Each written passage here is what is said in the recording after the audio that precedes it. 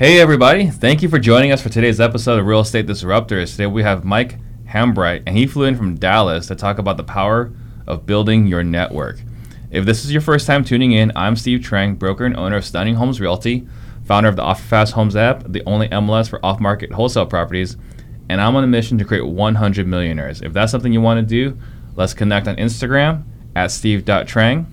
If you're excited for today's show, please give me a wave, give me a thumbs up. And as a friendly reminder, I do not charge a dime for this show. I don't make any money doing this. So here's all I ask. This is what it costs for you to listen to this show. I've been advised by a consultant that I need to get to 500 5-star reviews on iTunes in order to land some of the guests I've been trying to get on the show. So please do me a favor, go into iTunes, subscribe, and give a 5-star review. It'd be even better if you can write a review for us as well. And this is a live show, so please ask your questions for Mike to answer. You ready? Let's do it. All right. So first question is, what got you into real estate? There's a short version and a long version of the story, right? We got time. So yeah, I went to college. I got a degree in finance, and I was the first person in my family to go to college, and it's just I wanted to get out of my kind of small hometown, and so that's the path that I chose. Got into my first job after college, and kind of felt like I had some level of success because nobody in my family had ever done that. I worked for a large bank in Chicago, but the truth is I was a low-level guy sitting in a cubicle, a sea of cubicles of people just like me wondering, is this all there is? Yeah. And that's what happened. So I was there for a couple of years and then went on to another job that seemed prestigious. It was a prestigious company, but it's just like it's the same role at a new company. Mm-hmm. And in that one, it was a smaller operation. It was a large company, but like there were two of us that reported to one guy, and then two of those guys reported to one director. And you could see like the next 15 years of my career, like within 20 feet of my cubicle. Right. It's like, is this all there is? Yeah. Right. And so I did what you're supposed to do. I went back to graduate school. So got more formal education. Supposed right? to do. Yeah. And so I went on that path, went to a top MBA program, and about a week or two. Don't be humble. Which one? University of Texas is a top 20 program. Nice. In Austin, and met my wife there. It was the best part. I had met a lot of great friends there, so she was in the same program. But about a month into our program, September 11th happened. And the economy just shifted, right? So all these people went back to grad school, coming out, planning to make six-figure jobs right out of school.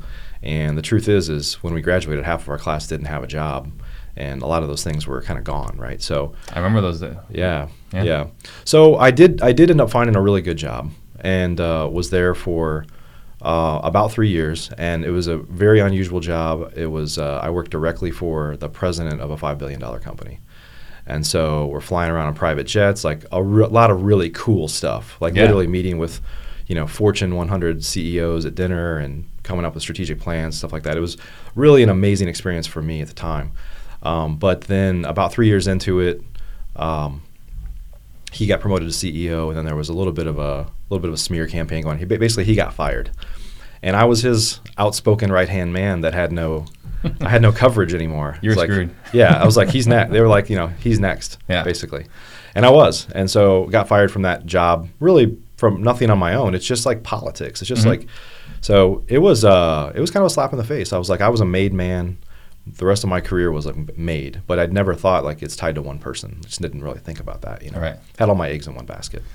Politics is powerful. Yeah, no doubt. So left there, licked my wounds, and found another job that moved us from Dallas. My wife and I moved to Washington, D.C. for what ended up being about 18 months, a little bit under 2 years. And it went to work for more of a startup there. So it was a smaller company, but they had grown from like an idea in a bedroom to like $500 million online retailer in a really short period of time. Went public, and everything was kind of great. And so I went there. The job was fantastic. My division that I was running was growing super fast, but the company filed for bankruptcy. And my son had just been born a month earlier. And we were living in a far-off land, had no family in D.C. Yeah. And it was just this kind of back-to-back 2 years of like, I can't control my destiny.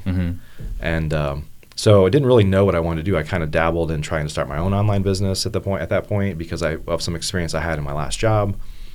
we ended up moving back to Dallas, which we knew we were going to do. And I'd always been interested in real estate investing and had just never done anything about it. I'd been to some weekend workshops and read some books. And, it's interesting how discomfort pushes you forward, because I was always in a comfortable position, and a lot of people deal with that in this industry. It happens with a lot of people, right? They're interested, they want it, they just don't want it bad enough. They're not uncomfortable enough. Real estate is, everyone wants to get in real estate. Right. Yeah. Right. And so, I have a podcast too, and I talk to lots of guests, and you know people that, like, until they hit some sort of rock bottom or something bad happened, then all of a sudden they see the success that they just needed to get out of their comfort zone to hit. And so that's kind of what happened to me. 98% of the people that have been in the show had, like, major adversity. Right. And that's what helped. What's the word? It's the what do you do to coal? But it toughens it, right? Yeah. That's how you create diamonds. So. Right. Yeah. So got into real estate in the summer of 2008, and everybody else was running away. And with all this education and everything, we were still naive. Like, I didn't know, like, in hindsight, it actually ended up being the best time to get in. But I didn't know that at the time. We just thought, failure's not an option. So we're going to make this work. And we did. So our first kind of calendar year, took a few months to get going. Our first calendar year, we ended up flipping 65 houses in Dallas with no prior experience, and went on to do kind of 60, 70 houses 65 a year. Your first year. Yeah. It's pretty good. Yeah, it was just, it was like, some of it was the bounce off of these jobs. It was just like, nobody's going to tell me I can't be successful. And it was the fear of, like, I'm a brand new father and have no insurance. Like, I'd never had to deal with these things, and had been married for a couple of years. And my wife had said a couple things over time, like, that kind of questioned my ability to support my family. And whether she said something or I thought that, I was like, shit's getting real, right? So I have to make this work. And so we worked, and I say we, it was my wife too, from the beginning. We worked really, really hard to get up off the ground. So let's talk about that. So it was 2008. Yeah. And you're going to buy houses. Right. How are you finding these houses? All through advertising. We just advertised. So we learned how to advertise, have sellers call us directly. Okay. And the benefit in hindsight now is, a lot of the competition wasn't gone, but it had slowed down. It depleted. Yeah. Everyone lost their advertising budgets. Right. Yeah. Yeah. Or people just, were maybe like today picking up bad habits and, paying too much for houses. And then when things started to shift, they were upside down, or lenders are pulling their lines of credit, things like that. Yeah. So 65 houses your first year. Yeah. And then your next year. We kind of stayed at that level, 60, 70 houses a year for a few years. And then as time goes by, your business starts to get more complicated, right? You're like, well, now I have a rental portfolio and a company, and now I start doing some coaching, and just like you start bolting things on that, other businesses start to suffer because I'm focused in other areas. So, but you weren't just flipping, you were also wholesaling. Yeah, so we probably were rehabbing during those first few years. We were probably rehabbing about 70% of the houses. So I'm doing it the hard way too. Okay. And then at some point you got into selling less than good looking homes, companies. Yeah. Right. Okay. So let's talk about that. So you're wholesaling, you're flipping, right, and then you start selling some of these franchises. Selling franchises, yeah. So what was that like? What was that journey like? Well, yeah. So the big company in the country, I was selling franchises for them. And I was effectively like a distribution partner. It was like, hey, you're doing really well. Teach people what you do. And my story was, sexy too for people wanting to get in. Like, I want to do what you do. I want to leave my job. I want to be able to do that. And so I leaned into that, and it wasn't disingenuous. Like, I know that if I could do it, somebody else could do it too, and I could show them the way. So yeah, it ended up. I mean, it really started in a way to where this is the truth. Like, when I started in real estate investing and left corporate America, it got a little lonely. Like, none of my friends did what I did, and there were no more office birthday parties or happy hours after work, or that just didn't exist. It was just my wife and I, and an admin and acquisitions guy, a couple people that would be around us, but they weren't like our friends. Like, they're great people, but we didn't like hang out with them socially, right? And so it got a little lonely, and I'm like a little social butterfly. So I started like, let me go to these RIA clubs, let me sponsor this. I'm going to start to make some new friends, teach people what I know, and then I would start to take them under my wing and show them exactly what I do. And so for the first couple of years, it was really about me kind of giving back and sharing with people, because it made me feel good to like share what I was doing. It's just like, and also it turned into a great acquisition source. So next thing you know, I'm JVing with people, or they're assigning deals to me that I'm rehabbing, and so it turned into, I made more money in those early years off of opportunities that would fall in my lap from teaching and showing people how to do things. Right. Yeah. And then at some point, you launched FlipNerd. Yeah. Because we were talking offline. So I've got my app, OfferFast, right? And I said, okay, well, before we go and see if we can make this thing happen, let's just see what the competition is out there. Yeah. And my cousin Wayne, he's a partner in OfferFast, like, hey, check out this FlipNerd thing. I was like, all right, let's see what this FlipNerd thing is. And I'm looking at you, and I had no idea who you were. Yeah. Right. But that's when you first showed up on my radar. And I was like, okay, this is interesting. So they're kind of like, it looks kind of like My House Deals. Yeah. But a little bit different. And you and I were talking about how, that's not something that you're focused on anymore. And the reason why I want to talk about it is because we have listeners to the show that are brand new. Right. And it's great for learning technique and learning mindset. We have other people that do have success, right? They're doing 1 to maybe 5 deals a month, and you don't really need to make more than $20K a month. You really don't. And at some point, boredom starts kicking in, or the entrepreneur mindset where you just shiny object syndrome starts coming in. No doubt. So you went and said, well, I'm going to start this listing platform, right? So what was that journey, and what were the lessons learned? Well, what happened is I was doing something I call Rehab Live in Dallas, and I was doing this to recruit franchisees and build my network. And what I did was I basically say, hey, come to a house with us, and you're gonna show up 3 times and watch us rehab the house. It was like HGTV without the drama, and it was real, right? So people would come. We'd have 30, 40, 50, 60 people show up sometimes, and we'd come at the beginning before we've done anything, like in all its glory, and we'd always pick like the worst houses because they were just the best transformation, the biggest transformations. Yeah. And come halfway through, and then come, a couple weeks later, and it's done, and like, let's sit around and talk about it. And lots of people asking questions. How'd you do this? Why'd you do that? Who did you use for this? All sorts of stuff that just spurred like great conversations. And then it got to a point to where, without me really, I didn't really know where I was going or what I was trying to do, but I was just trying to, maybe a little bit of ego of like teaching people what I know, like it makes you feel good. Truthfully, definitely makes you feel good. Yeah, and I really enjoy helping people. Yeah. And so, and I know that a side benefit of all that is benefit comes my way. I don't necessarily know what it is, but if you put good things out there, good things come back. I've found that.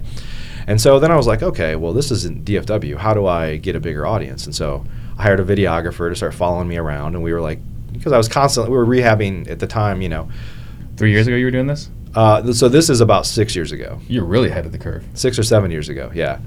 Yeah, so we launched FlipNerd almost 6 years ago. This Christmas it'll be 6 years. Yeah. Yeah.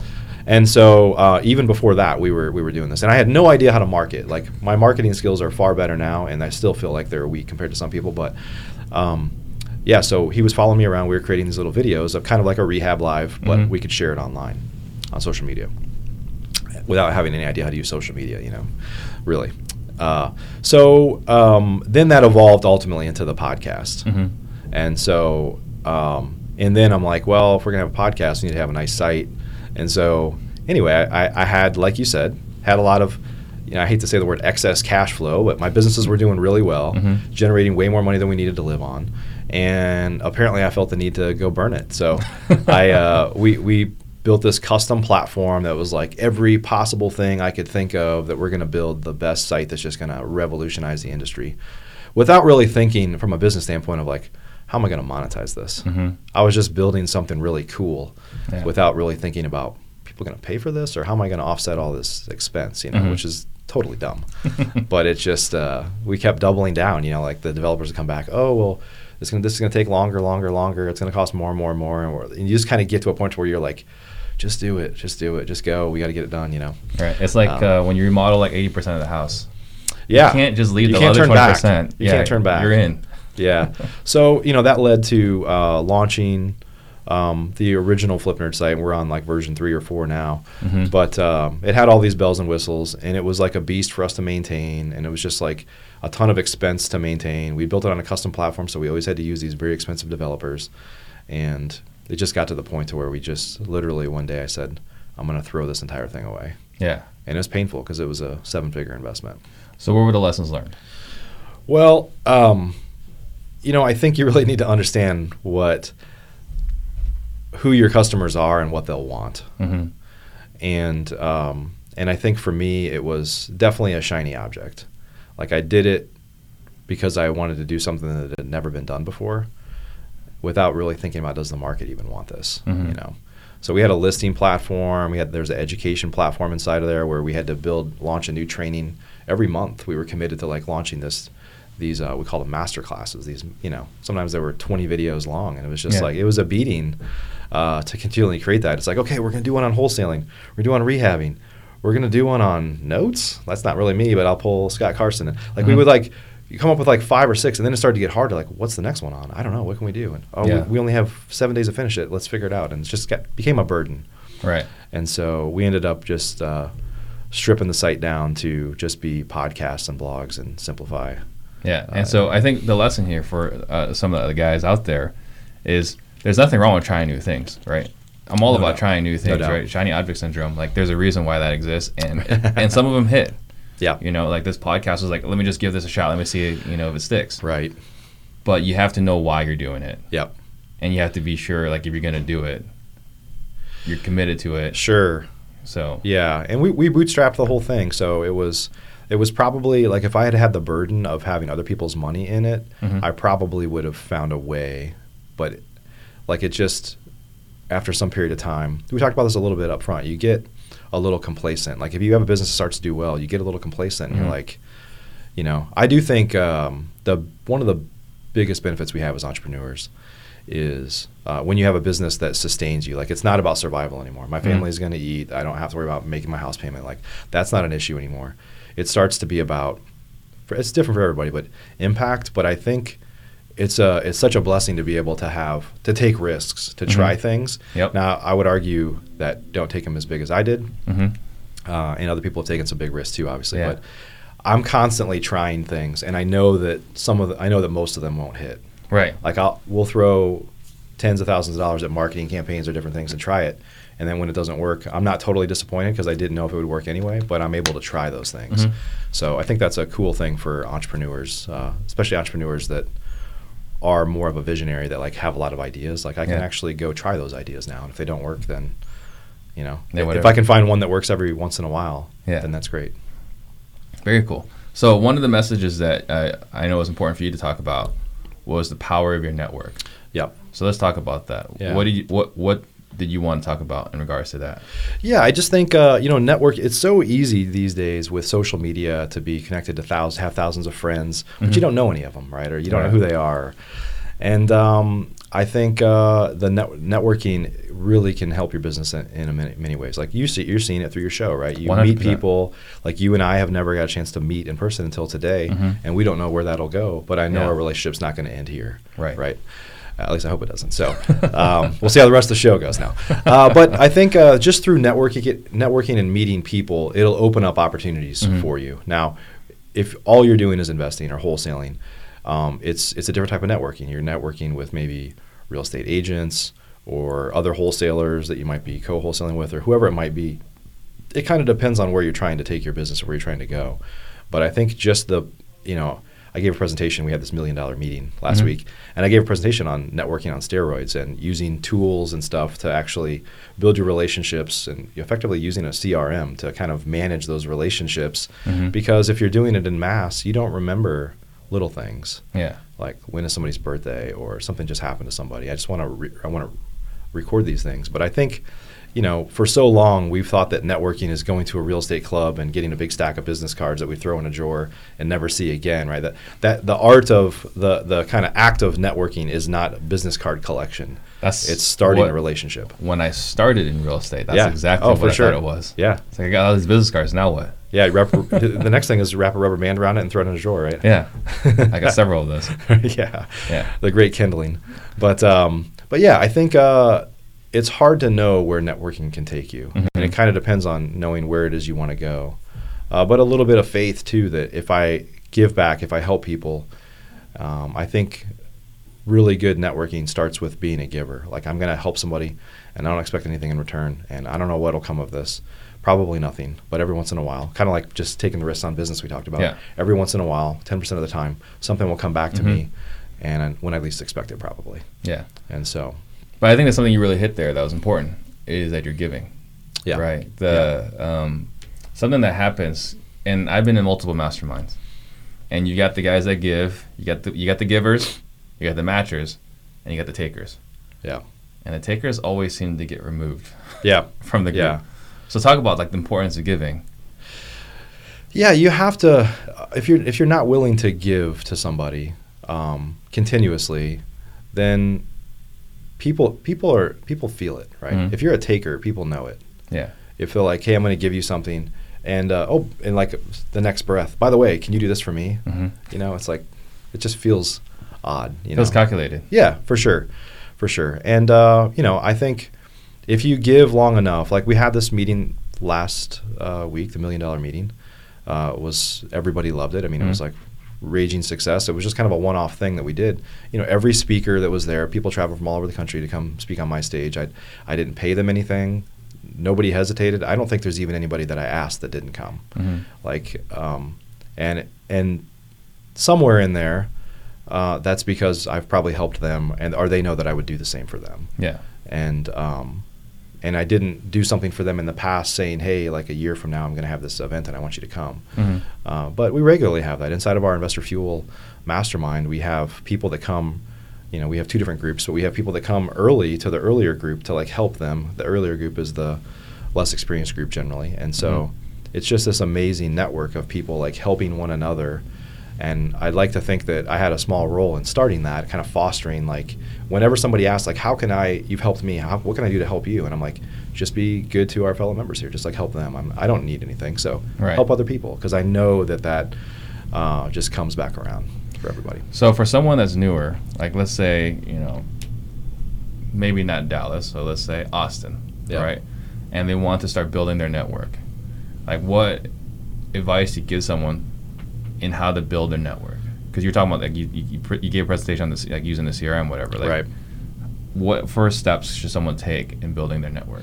So I think you can, and some of these things that I gave in the presentation, I'll talk a little bit about here, sound a little systematic and it may be unnatural. Like if you're building a relationship, you shouldn't have to use a CRM. But I think there's like a science and an art part of networking, I guess. And well, we can't actually remember all the details. Yeah, there's no way you could. No way you could. Just like when I do a lot of coaching, when I teach people to buy houses, I'm like, when you're at the house, like start to pick up little things about them that you can put in your CRM. Take a note. Like they have a Cowboys jersey on the wall, they're a Cowboys fan, or they're into fishing or whatever it is, or they have a family member that's sick or passed away or not doing well or whatever. If you put those things in your CRM when you're following up and you're like, how's your mom doing? I know she wasn't well the last time I was with you. Mm-hmm. And like whatever their answer is, they can't believe that you remember that. Right. It's like little things. And I think it's important in terms of networking to remember those things. It helps you stand out because nobody really does that. But back to your question in terms of what can newer people do, I think you need to kind of know generally what is your goal through networking. It's I want to do more deals, it could be, or I want to find private money, or something like that, right? And then kind of put people into categories. Like if I want to do more deals, I'm like, okay, well, I'm going to network with wholesalers. I'm going to network with probate attorneys, whatever it might be. Just find those buckets of people and then just kind of have a concerted effort to go after and meet those people that kind of raise their hand. And I don't believe that you should try to build a relationship with everybody that you meet. It's like if you had some connection when you first met, those relationships are higher quality than the ones that was just like, I have somebody's business card that they handed me, right? There was no initial. There's no forcing it. Right. There's no relationship there yet. Yeah. But I think those relationships that start to kick off, like find a way to reach out to people, email them, text them, like do these things over time. Yeah. And so I think, for newer investors, if we're talking to them, it's like what we just talked about here might sound overwhelming, but it all starts with you meeting one person. Yeah. Like that's how everything begins. So is there a CRM you recommend for newer people for their networking? Yeah. So what I talked about, so I use one, there's two that I talked about last week. One that I used to use, and it's called Contactually. Mm-hmm. You might be familiar with it. So a lot of realtors and brokers use it. And I don't use that one anymore, and I can't really speak to the improvements that they may have made over the past couple of years because all these tools are constantly evolving, right? So we use one that is more of a selling CRM that is called Pipedrive. And it's not really it is a contact manager, and that's how we use it, but it's also good for, I don't want people to go like, shiny object, I got to go get a new CRM, right? Yeah. But the thing that I like about it, and there probably are other tools if people want to look around, is that I can connect it with my Gmail account, with a texting app and a phone app, and anything I text, email, or call is all registered in this thing. So, and the beauty of Contactually and Pipedrive is you can set it up to where you'll get notified. You can say people that are in this category, it could be realtors that I want to network with. I can say, turn that person's kind of name, basically, turn it red or turn it a color or notify me or set me a task if I haven't talked to them in X days. So it's constantly reminding you haven't talked to this person in a while, some preset number that you suggested, and it's a constant reminder to keep talking to people. You just keep tapping them on the shoulder, like, right. Hey, how's it going? Just want to check in. You may not even have anything, but just want to check on you. I thought about you today.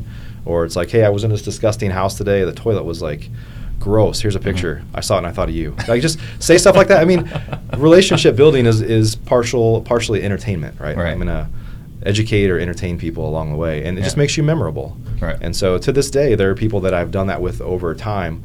That there are agents that bring every burnout in Dallas that they ever come across to me because they know I'm the burnout guy because I took them to a Rehab Live thing there, and they kind of watch me, and I'm just like, hey, if you ever get a burnout, make sure you come to me. And I've kind of cemented that in their head, and so I'm the go-to person for that. Gotcha. So that kind of leads to my next question, which is, can you give me an example, because we're talking about the power of building your network. Yeah. Can you give me examples of how building your network has helped you in your journey? I mean, for sure, in the early days when I was just real estate investing and I started selling franchises and coaching people and mentoring people, I was doing more and more business, more and more deals. Usually I would rehab them because people would assign to me. But I kind of became the go-to person. Like, they trusted me. I would tell them I'm not going to advocate that I'm always going to pay you the most, but I'm going to be the most reliable person you're ever going to sell to. And so it was like, you may not get the best price, but here's what I can offer, and I can also close in like 3 business days. Yeah. So what do you think about that? Or if people couldn't sell it and they come down to the wire and they really need to move it fast, it's like I can close quickly because I had access to cash. So, but that all came through helping people, building those trusting relationships. As time went by and starting the podcast 6 years ago, I mean, we've done over 1,500 shows now, and so I'm fortunate to have just an amazing. I gotta find another word other than a Rolodex because that makes that totally. That's dainty, the word I would go with. Yeah, but I have an amazing Rolodex of a who's who list of the industry. Truthfully, many of them are friends of mine. Many of them are in my mastermind, right? But I could have never done the mastermind. And Investor Fuel is truthfully, it's like a culmination of everything that I've ever done. All the networking together is there. Like, I could have never done that without all that I've been through, ups and downs with Flip Nerd and all that. Yeah. That's probably the most vivid example to me is like right now I can pick up a phone and call anybody. If there's somebody that I don't know, which isn't many people in this industry, they're 1 degree away. Like, I know somebody that knows them well. Right. It's really interesting. Yeah. For me, the journey I've had with this podcast. No doubt. People that, if I don't know them, I can make a phone call. It's like, hey, can you make an introduction for me, please? Yeah. Yeah. And they're happy to. Right. They're not like, oh, I can't do that. They're happy. Yeah, the people that trust you and like you, whether it's in this space or it's in house buying, they look forward to making introductions. It's a way, if you've added value to them, it's a small way they can add value back to you that's easy for them. Yeah. So Caller Blue has a question: is how do you define networking? So I define it as I actually gave a definition that I had on a slide. I'm trying to remember. But effectively, it is kind of the beginning of an effort to start to give and add value to people. Mm-hmm. So if I start to do things and add value to you, then that builds our relationship, and we don't know where it'll go from there. It's kind of like everything. You just pivot, like this happened, and then, oh, well, he's interested in this. Maybe we could do that together, or Mm-hmm. maybe I can introduce him to somebody because he said he likes this. And so I think it's this coming out and saying, I want to add value to people. It's like a wide net, right? It's like lead generation, Mm-hmm. right? It's like direct mail. I'm going to put a bunch of stuff out there. Yeah. A couple things are going to hit, and I'm going to go deeper with the relationship on those things that hit and just see where it goes from there. Right. There were a lot of comments about the quality of your jacket. So Yeah. if someone wanted to get this jacket. My wife picked this out. This is kind of funny. We were at a random store in a random town in Illinois where my family lives, and I can't even remember the name of the store right now. So if you're going to ask me that, but it's like a small like boutique type store in the middle of the Midwest. There might be a couple of them, but yeah, my wife picked this out. She's like, "This is your costume." I've only had 3 opportunities to wear this, and so over the past couple months. So today's the day. That's awesome. And Bobby Papin wants to know, when you're talking about providing value, what advice would you give to someone that's trying to network with a fix and flip cash buyer, trying to build that network? Trying to find people to sell to. Mm-hmm. I think, if you just spend time with people, asking them like what it is you're looking for, like how can I serve you? Sometimes it's just as simple as asking people, Mm-hmm. like I want to find some ways to work together. What can I do to serve you? What can I do to help you? And you'd be surprised where that sometimes it's just as simple as just asking, like how can I help you? But I think at the end of the day, I think one of the problems that gives wholesalers a bad name is ultimately their customers are rehabbers, right? Usually, Mm-hmm. or landlords. And if you've never wholesaled, if you've never rehabbed and you've never kept a rental, everything you're doing is trying to position yourself to sell to somebody that you don't actually know what they want. And so I think a lot of wholesalers would be better served if they got to know their customers better. Like what is it that you want? Mm-hmm. Can you show me, even if you sell to them, like, can I come back and you tell me how much money you spent and I want to see what you did here, just to learn the process of rehabbing, because you're effectively trying to estimate repairs, rehab repairs, Mm-hmm. and you're trying to estimate and make a bunch of assumptions. At the end of the day, most wholesalers are just trying to make money, and I Right. get that. I get that. But as the game goes on, you have to know who your customer is. Yeah. Same thing we talked about with FlipNerd. Like you're just throwing stuff out there and thinking if I build it, they will come. The cycle has been such that if you get a deal under contract, you can sell it if you bought it right. Mhm. But I think as things kind of tighten up, as rehabbers start to contract and pull back a little bit, it's more and more important to understand what does it really cost you to do this, and what is it you're really looking for. Yeah. Well, I think that this, when you're talking about having follow up with your buyer Mm-hmm. and find out what they actually spent in rehab, does 2 things. A, it shows that you actually care about them. Right. And B, you're actually going to get better at quoting the estimated rehab. No doubt. No So doubt. there's 2 huge benefits there. Sure. So there's no reason not to do this. So I think that's a great question, Bobby, for doing that. How was the answer? I think that was a great answer. Great answer. I learned something there too. We should start doing that. Okay, so then, so you got the coaching, you got the podcast, multiple podcasts. So the 2 podcasts are. We have 2 podcasts now. Yeah, with the Flip Nerd, Real Estate Investing Secrets. Mhm. The Flip Nerd Show is the original one. That's been running for 6 years, almost 6 years, coming up here in a couple months. And I've kind of rebranded it a little bit. This year we kind of rebranded it as Real Estate Investing Secrets. And it's more of me just sharing my thoughts. It used to be interview based. And we still do a little bit of interviews, but it's more of like me sharing thoughts or something just happened to me, or short stuff sometimes in my car and stuff like that. So that's evolved. And I kind of switched with the real estate, with the interview style. We moved that over to the Investor Fuel Mastermind podcast. So we have the Investor Fuel Mastermind. We have over 100 of the top real estate investors in America. And I was like, for years I would have a show and we're constantly trying to find new prospects. And it just kind of hit me, around this time last year. I was like, why do I have to keep finding people? They're already in my mastermind. I could interview everybody, even if I interviewed them once every 2 years, I have enough content for a weekly show. Right. And plus it's a way for me to get to know my members better. Mm-hmm. It's a way, many of them are not, some are well known, celebrity type folks, Trevor Mock, John Martinez, Gary Harper, many others like that. And some are like crushing it in their market, but nobody knows who they are. And they're cool with that. They're just, that social media isn't their thing, right? Right. And so, but they have a great message to share if I can get them on the show. Right. So then with those two going on, so you got 2 podcasts, coaching, your mastermind. Right. Now, are you still in the business as far as like flipping and wholesaling? Yeah. So we don't do as many deals as we used to. So lately, one of the things that I shifted was started partnering with people. So in the Dallas market, for example, we launched, and it's a little bit of a beta test as to how this will evolve, but we have about 10 real estate investors that we partnered with, and we do all their marketing, take all the calls, text message, cold calling, all this stuff, and they're doing acquisitions and dispositions.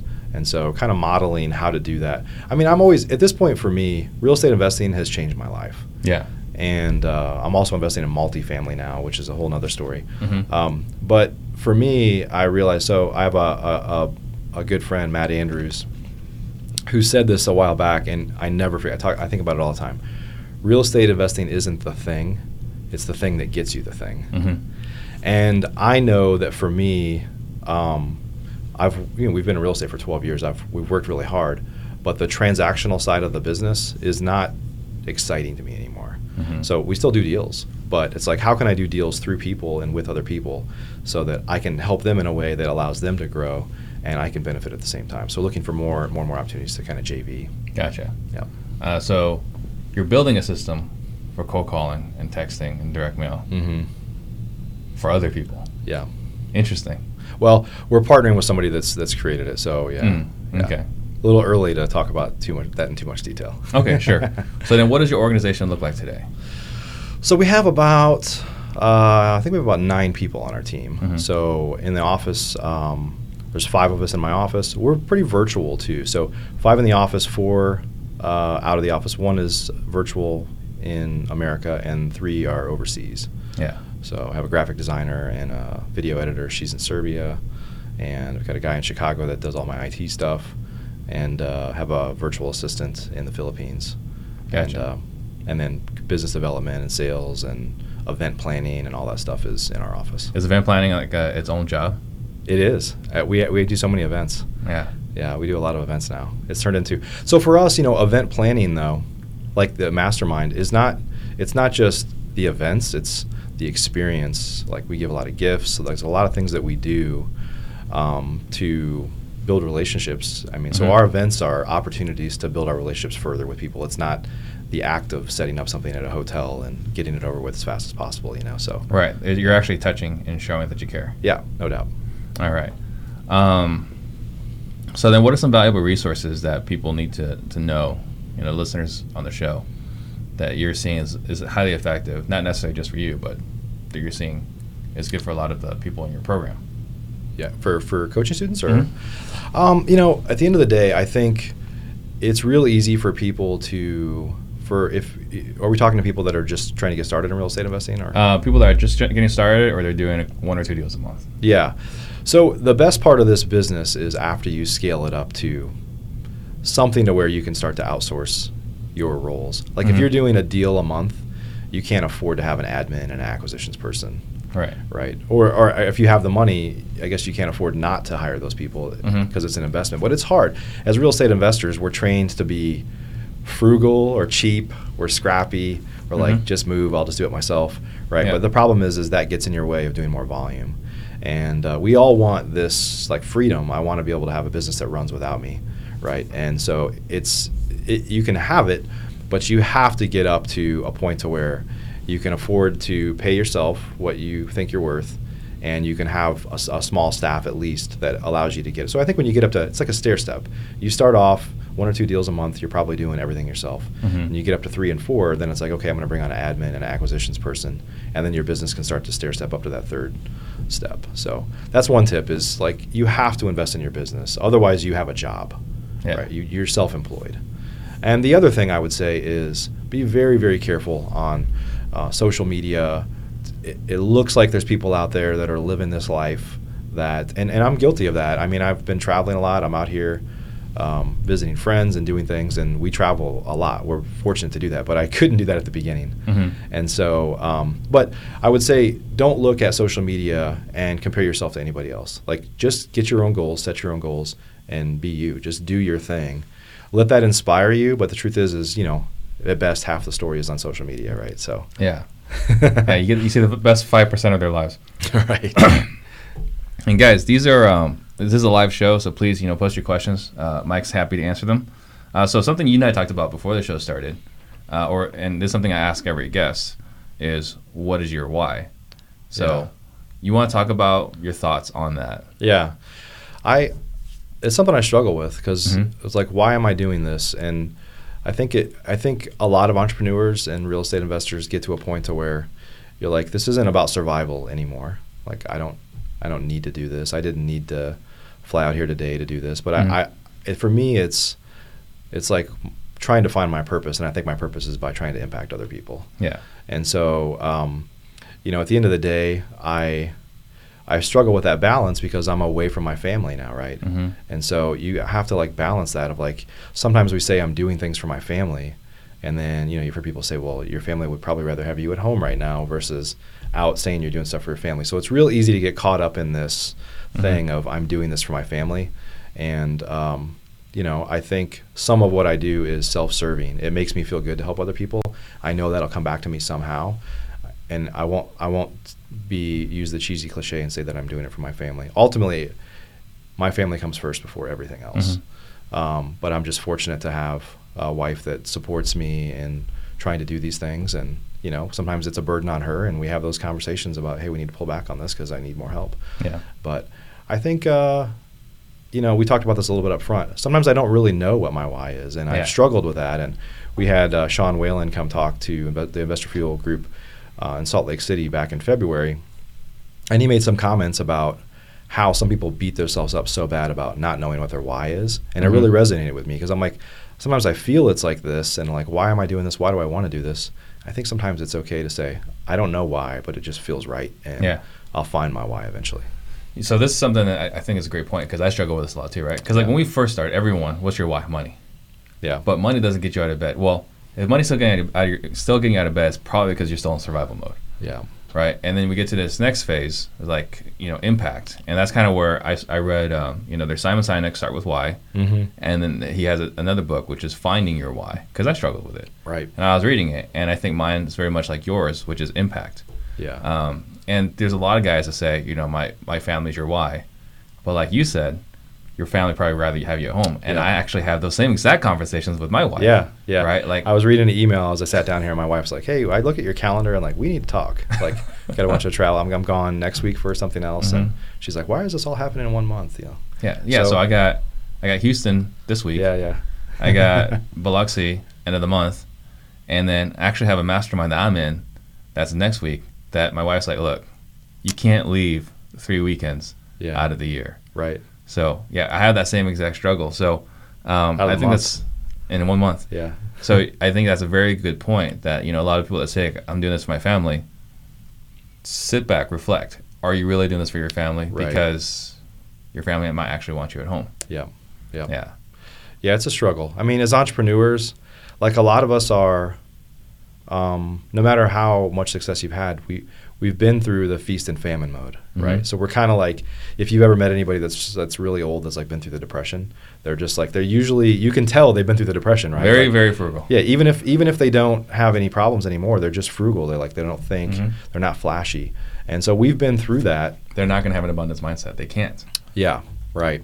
And so we've been through those things. And so sometimes it's still, even though there is no famine and there's no famine in sight, you still have it in the back of your mind, well, there could be, you know, what if somebody takes this all away from me or whatever, you know, you never know. Yeah, there's it's like a pit bull, like, they could be calm. A lot of people say pit bulls are really calm, but in the back of their mind, they've got some fight in them if they need it. Oh, yeah. So something that my wife and I had multiple heated discussions about was leverage and how much do you leverage, you know? Yeah.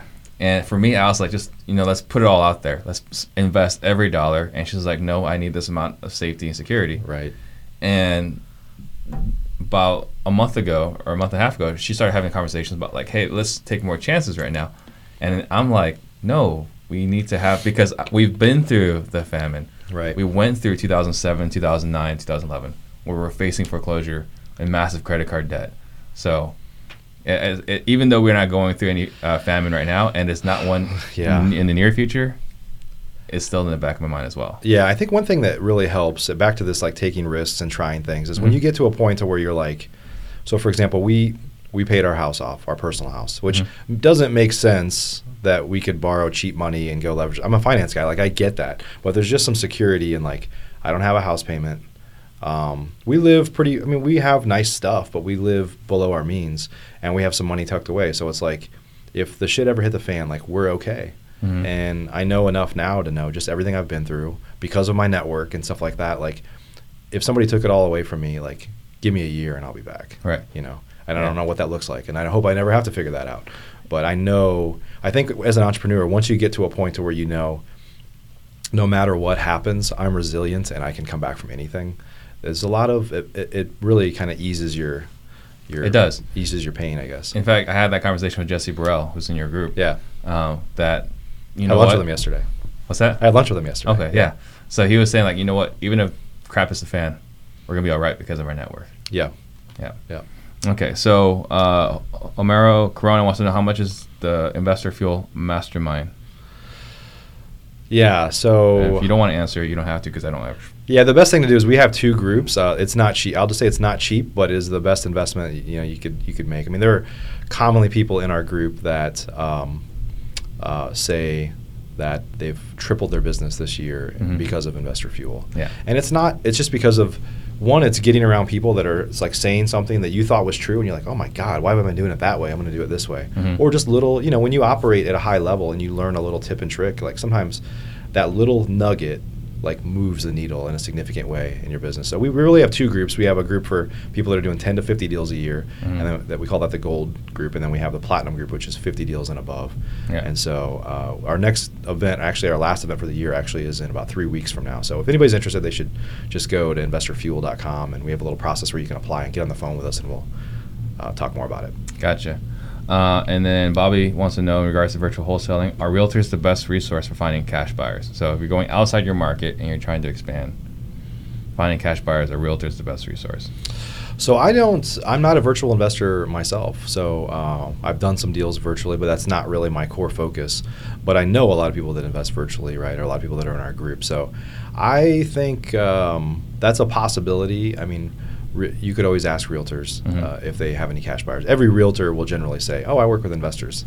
Sometimes you know how that goes. Like sometimes it's like, well, one time 5 years ago they sold a house to a guy that was keeping it as a rental. But no, I think depending on the market you're at, if you can pull data and find cash buyers, like if you can access the MLS and you can find where were the cash transactions, that's a great way. Or if you pull like who owns houses in that area. Specifically for landlords, like who owns more than one house in that area, you can start to find other investors that you could sell to. So those are a couple little tips. Gotcha. And then Savado wants to know, how did you find your first multifamily deal? So I've been doing them through partnering with Corey Peterson, the Big Kahuna. So I was with him and his wife last night. Corey's like my brother, and his wife was heavy-handed with the wine last night. But yeah, through Corey, he's an expert. I mean, just like I have become an expert in single family, I'm like, I want to get into multifamily, but I don't want to go learn everything myself. So let me partner with somebody that I trust, that I think is one of the best in the business, and that's where I went. And does that ultimately cost me money when I invest? Like, he's benefiting from that, and other people are benefiting from that, and it's not me. Yeah, but that's just kind of how this works. It's the same with my coaching. Like, if people pay to get coached, they're learning. Eventually, they'll be self-sufficient. But I don't want to go learn multifamily on my own. I don't want to build up all the relationships that are needed to make that work. Right. And so I've done it with a friend. It was something that we were talking on Sunday with Chris Rude. He was saying, we were talking about, this is the cheat code, right? This is back in the day when you were opening the Power magazine. Yeah. Right? And you went straight to that. Like for me, as a kid, when I got that magazine, I went straight to the cheat code section and looked for any games I was playing. Right. And that's what masterminding and coaching does for you. Yeah, absolutely. Right. It's a shortcut. why spend all that extra time and lost opportunity when you can shortcut that learning process? Right. Let me go ask somebody that's done that before, so I don't have to learn. That has solved this exact problem, not even like a similar problem. This exact problem. Yep. Okay, so Isaac Abeles wants to know, where do you hold your REI meetups? I don't have meetups. Yeah, we have a mastermind. If Okay. that's what he's talking So about. what is your where do you do that? Investor Fuel? So we have 4 main meetings a year. These are the big ones. We have some other get-togethers as well, and we'll be doing more and more like adventure and travel type things in the year ahead. I'll tell you about that a little bit later. But the 4 main meetings, we host 2 in Dallas Fort Worth, where I'm based, and then we rotate the other 2 to other. We just started doing that this year. So in February, we went to Salt Lake City, and then we went on a ski trip afterwards. We had about 40 people there were about 100 and maybe 60 people there. 40 came skiing, and then a small group of us went snowmobiling and dog sledding in Yellowstone afterwards. So, and then we were in San Diego, and then that was just that was August. Gotcha. And then February, we're going to Nashville. So we kind of try to do one a little bit east, one a little bit west, and then 2 in DFW where we're based at. Interesting. Yeah. So, right, with what we're doing, all 4 are in Phoenix. So I'm thinking maybe we should not do the July one in Phoenix because it's a little it's a little warm here. It's a little warm here. So what is your biggest struggle right now? My biggest struggle is probably something that we talked about there, is like trying to do it all.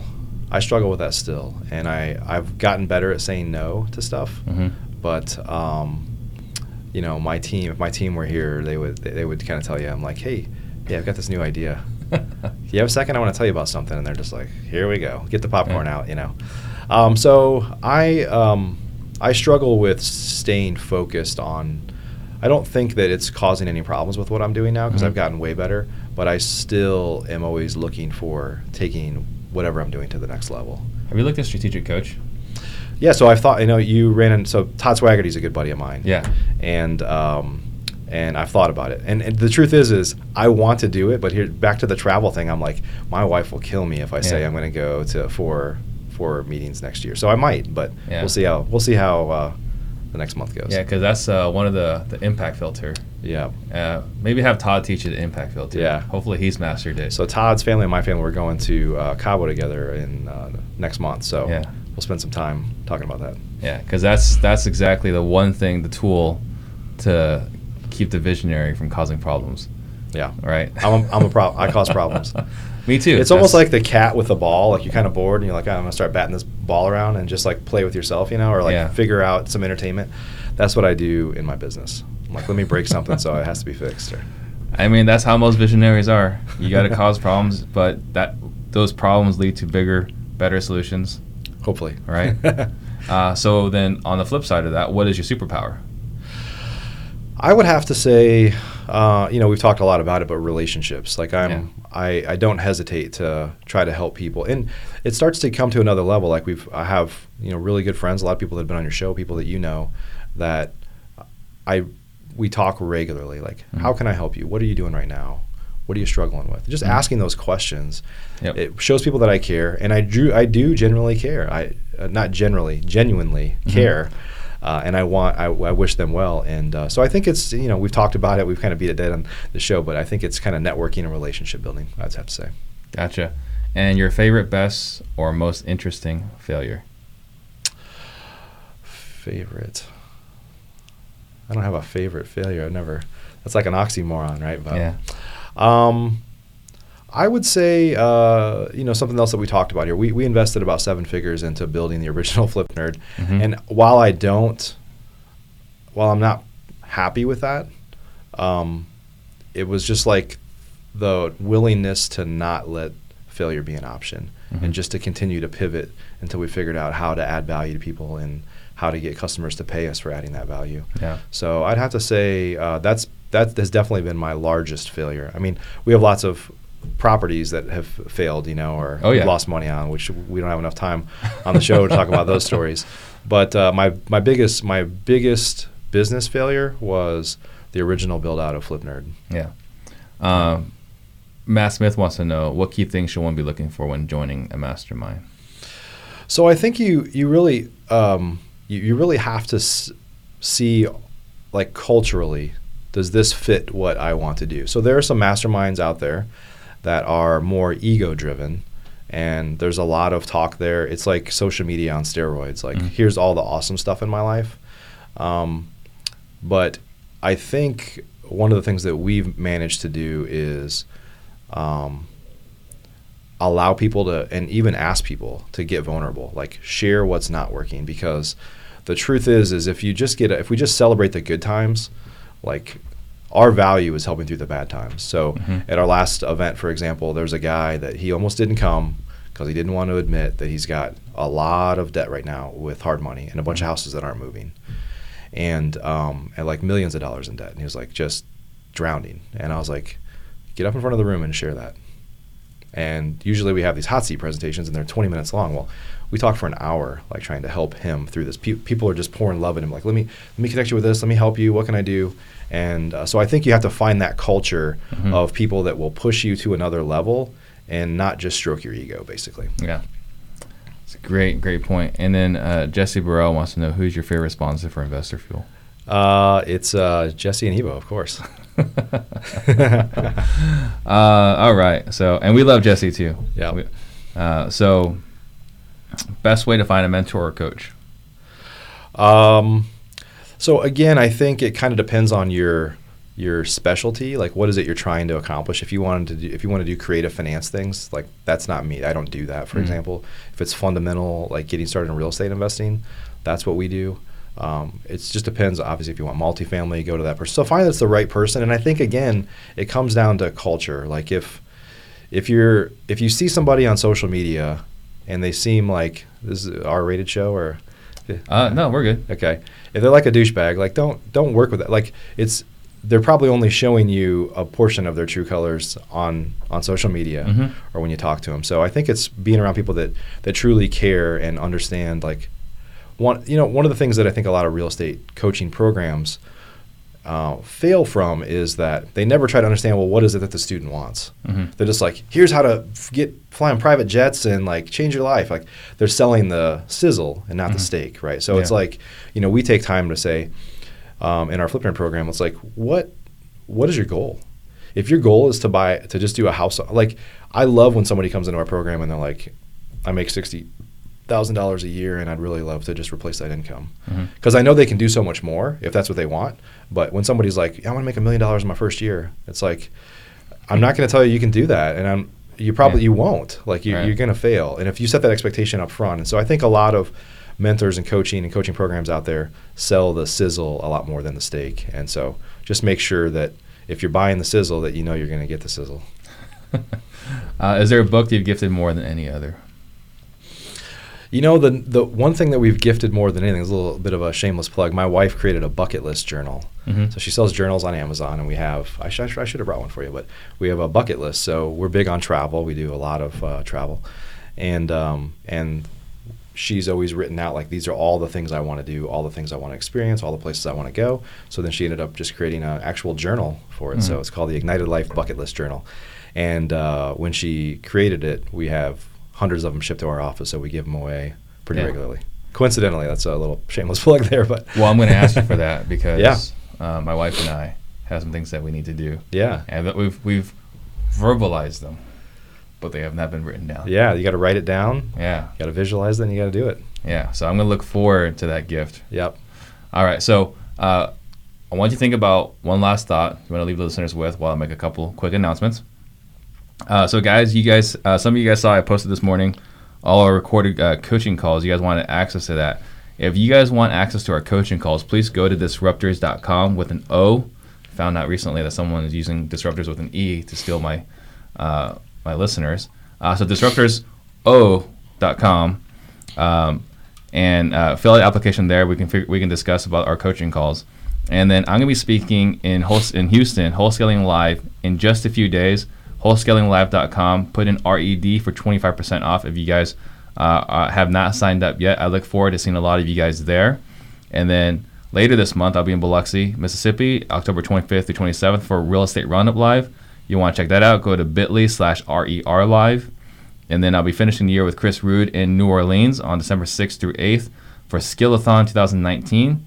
That's bit.ly/2019skill. And with that, last thoughts. Last thoughts. I would say, depending on where you are in your business, if you're just trying to get started or you're trying to take your business to the next level, like, don't let failure be an option. It's real easy for us to get complacent and like people to feel like, well, I tried and didn't work. It doesn't work for me right now. The market's bad, whatever. There's people that came into, people in Dallas, just like Phoenix, that for years have been saying, the old school guys that like this doesn't work anymore. Mm-hmm. And then you get somebody like Jamie Woolley, RJ Bates to come in and just rock. Mm-hmm. Like it didn't work for you because somebody moved your cheese and you couldn't follow it. So So the market's shifting right now. So don't let people saying it's a bad time to get in persuade you to not get in. Be smart about it, what you're doing. There's always opportunities. I mean, a lot of our business comes from bad things that are happening in somebody's life. It could be death, divorce, inheritance, problem rentals, things like that. Those things do not follow market cycles. There's always opportunity that exists if you're looking to add value to people and be genuine. And so if your goal is to be self-sufficient, to stop working for somebody else, to build a better life for your family, no matter where you're at right now, real estate is a great vehicle to do it. You just have to stay focused. Perfect. What is, if someone wants to get a hold of you, how do they do that? Probably the best way is I'm a little bit of an addict with Facebook, and I just created a new Instagram account yesterday, actually. So it's at the Mike Hambright, and so you just created that yesterday? Yeah, I have one. I hired a guy, and he's like, "Hey," it's like I don't know why he said it, but he's like, "We want to start with a new account." Yeah. So anyway, I think I tagged the right one. Yeah, hopefully. So it's either on Instagram, the Mike Hambright, or on Facebook. And that's not the Mike Hambright with the swastika tattoo on his chest. There's one of those too. Awesome. Very cool. Thank you very much. Absolutely. Thank you, buddy. Thank you guys for watching.